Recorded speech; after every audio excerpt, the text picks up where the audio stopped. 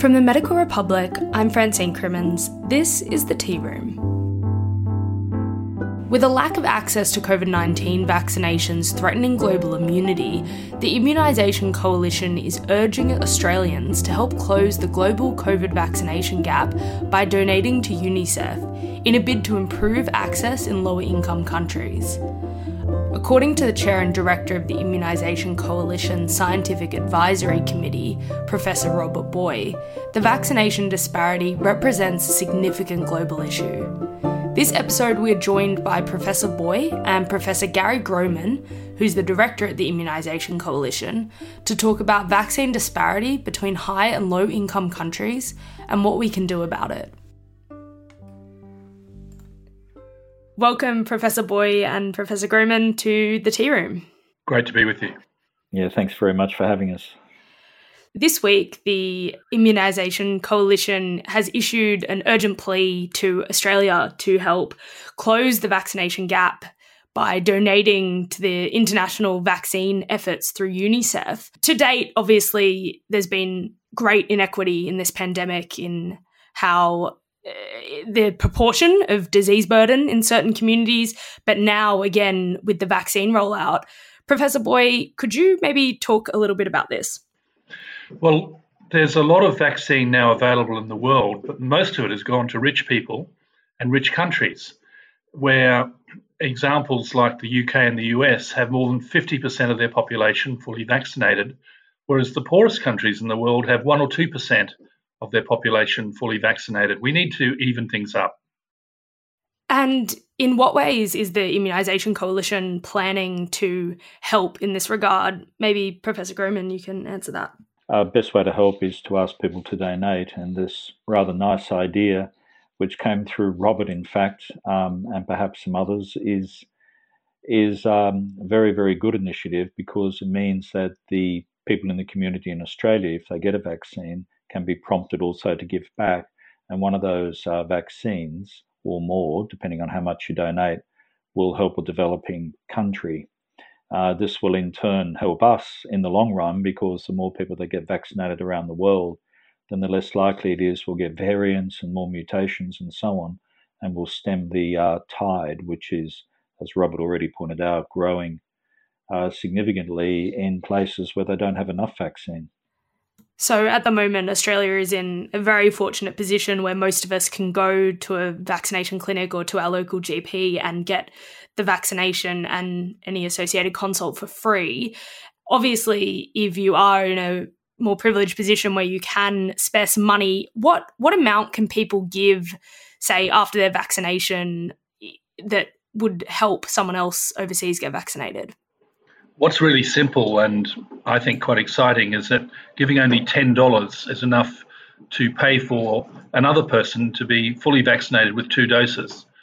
So you can make a contribution that's relatively small with big effect. But if you wanted to donate $200, you could protect 20 people. Now, if lots of people did that, we could have a huge impact on providing vaccines to the 2/3 world, the 4 or 5 billion people who need vaccination, for whom only enough has been promised for 1 billion. And more generally, what about Australia and other Western countries' over commitment to the vaccine rollout and actually buying up millions and millions of doses globally, and what that means for people living in low-income countries? Well, I think it's certainly a good strategy in the sense that we will ensure vaccination for our population, but also our region. And Australia has bought these vaccines not only to vaccinate Australia, but also people in the region. So you might see already the government's announced donations of vaccines to various countries around Australia. And that's important for our regional presence. But also it means we can give 2 doses to everyone in Australia. We can also provide boosters in the future. But I like the fact that Australia is not just keeping all the vaccine themselves. They will donate vaccines where it's needed. New Guinea is a recent example, but also some of the other countries around Australia, including Indonesia, will all receive vaccine from Australia in due course. It will take time. I mean, most of the vaccines we've ordered are actually on paper and they haven't really arrived yet, but they will arrive by the end of the year. And then we'll be able to help everyone.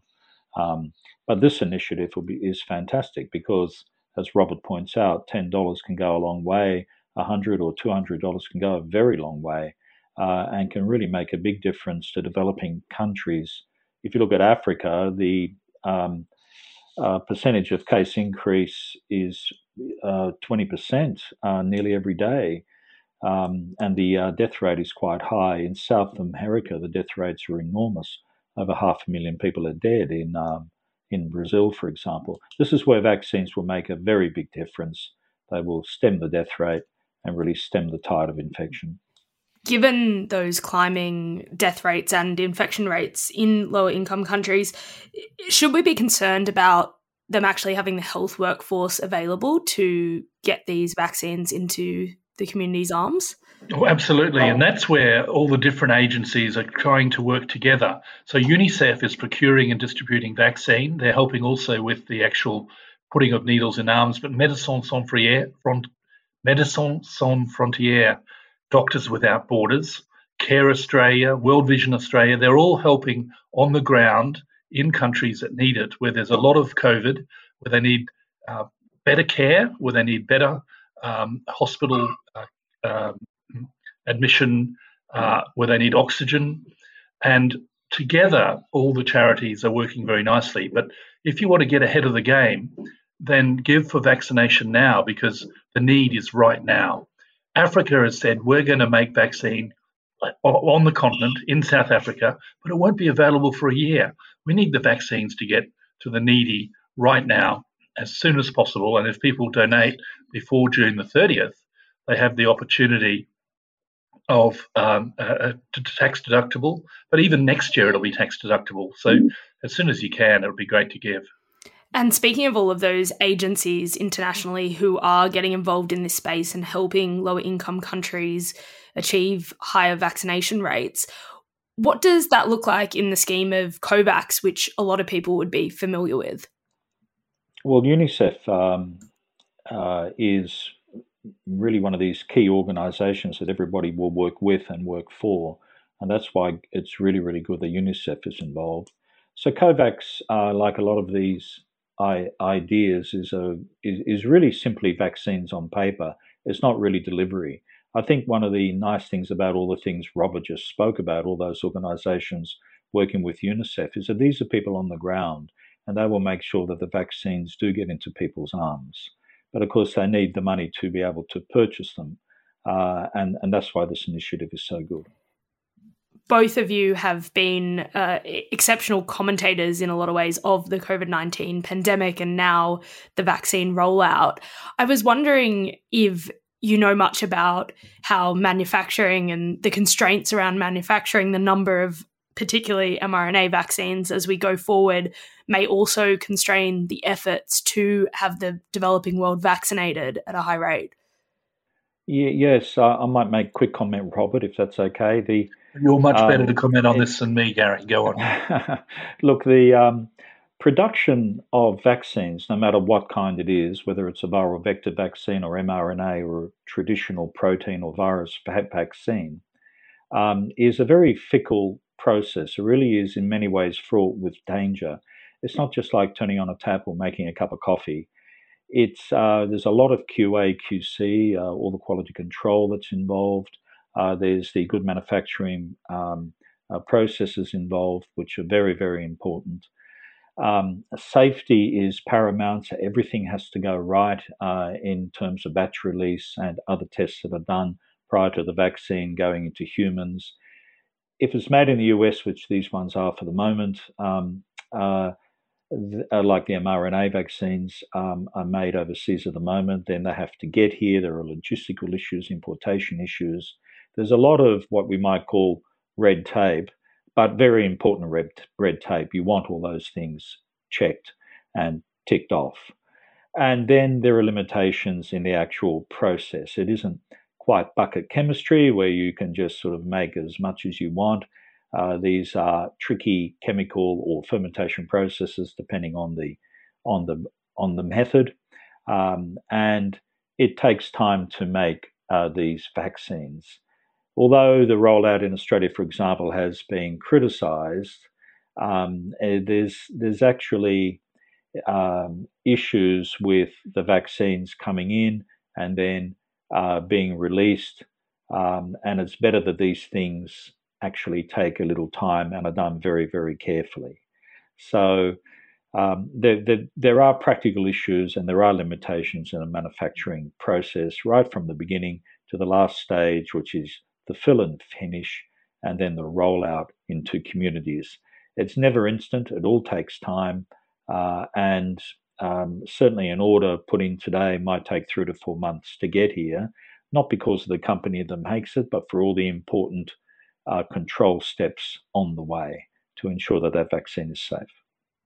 And as a lot of people in nations like Australia are really starting to look forward to life returning to some resemblance of how it used to be with vaccination, the reality is that unless we have all countries vaccinated, that's just not going to happen. What are both of your thoughts in terms of ramping up international production, particularly allowing COVID-19 vaccine patents to be waived so that we can have mass production in countries that are close to the nations that need them most? Well, my simple reply, Francine, is that we've already got tremendous production of many billions of doses going on. It's the distribution that's the issue right now. If we throw away the patents, which could be done if everyone agreed at the World Trade Organization to do that, it would still take a year before production in Africa or South America could be producing a lot of vaccine. What we need is to redistribute. What we need is to redistribute what's coming out right now and get it to the places that need it, and that can be done. That needs willpower. That needs governmental decisions. That means people at the G7 and the United Nations get together and say, how can we better protect everybody with the supply we already have? And I think that's doable, but I think by working through COVAX via UNICEF, we can each individually make a difference, not rely on governments to do their thing, which is slow and clunky, but do something now of our own accord by donating. No, I was just going to add to that the other issue is that even if patents were released, so to speak, developing countries would take a long time to get this technology up and running, and they can really only do it in conjunction with big pharma in developed nations, people that have experience. You have to remember it takes experience to make a vaccine to a very high level of quality, to a very high standard. And the technology and training, more importantly, of staff and so on, is at this stage all with big pharma in the West who are making these vaccines very, very successfully. It takes time to transfer that technology and training. It's not just a question of releasing a patent. And so that in itself will take years. So it's good that developing countries, and they must be encouraged, that their governments wish to make vaccines locally or regionally, and that's very important. Good examples are India and South Africa, Thailand and Brazil, that are trying to make their own vaccines. We also see it in South Korea. This is great, but it does require interaction between those that are trained and successful and those that want to get started. So it requires extraordinary cooperation between manufacturers, supported by government, and that's important. And then there's a whole regulatory world surrounding all that also has to be convinced in terms of the process and the safety of the vaccine before it's released locally. I'm sure that some health professionals are probably thinking if they give a donation to this cause, they would like to know that the people in the nations that are getting these vaccines, that they are being given drugs of the same standard that they would be willing to get in their own arm, for example. I was wondering if you could tell me, in international collectives such as this and efforts on the ground, What jurisdiction usually applies in terms of the vaccines that can be rolled out in these nations? I would just say that, many countries are currently using Chinese-developed vaccines, and they appear to be working, but we need to evaluate how effective they are. Most of the vaccines available in the US are being redistributed to other countries, including the Janssen product, Pfizer. The product we've used a lot of, which is AstraZeneca, is being redistributed to other countries. There are newly developed vaccines from Russia and Cuba, which appear to be effective, and they are being used by some countries. So it's a mishmash, but it's happening. And in the main, quality vaccines are being distributed. We always worry about copies and inappropriate intellectual property infringements, but most people will get a quality vaccine in their arm. Yeah, there's also a WHO pre-qualification system for countries that don't have the regulatory resources to approve a vaccine. And then by getting WHO pre-qualification, which involves audits and evaluation, the local regulators who may not be strong in the area of regulation of vaccines can then use that WHO certificate to register a vaccine and then distribute it within the country. Thank you both so much. I know that I haven't been vaccinated myself, but I'll be looking to pay it forward so that someone else can get vaccinated overseas. Thank you both. Oh, we really appreciate it. Yeah, thanks very much, Francine. Before we go, don't forget that you can follow or subscribe to The Tea Room right now by searching for the show on the podcast player of your choice.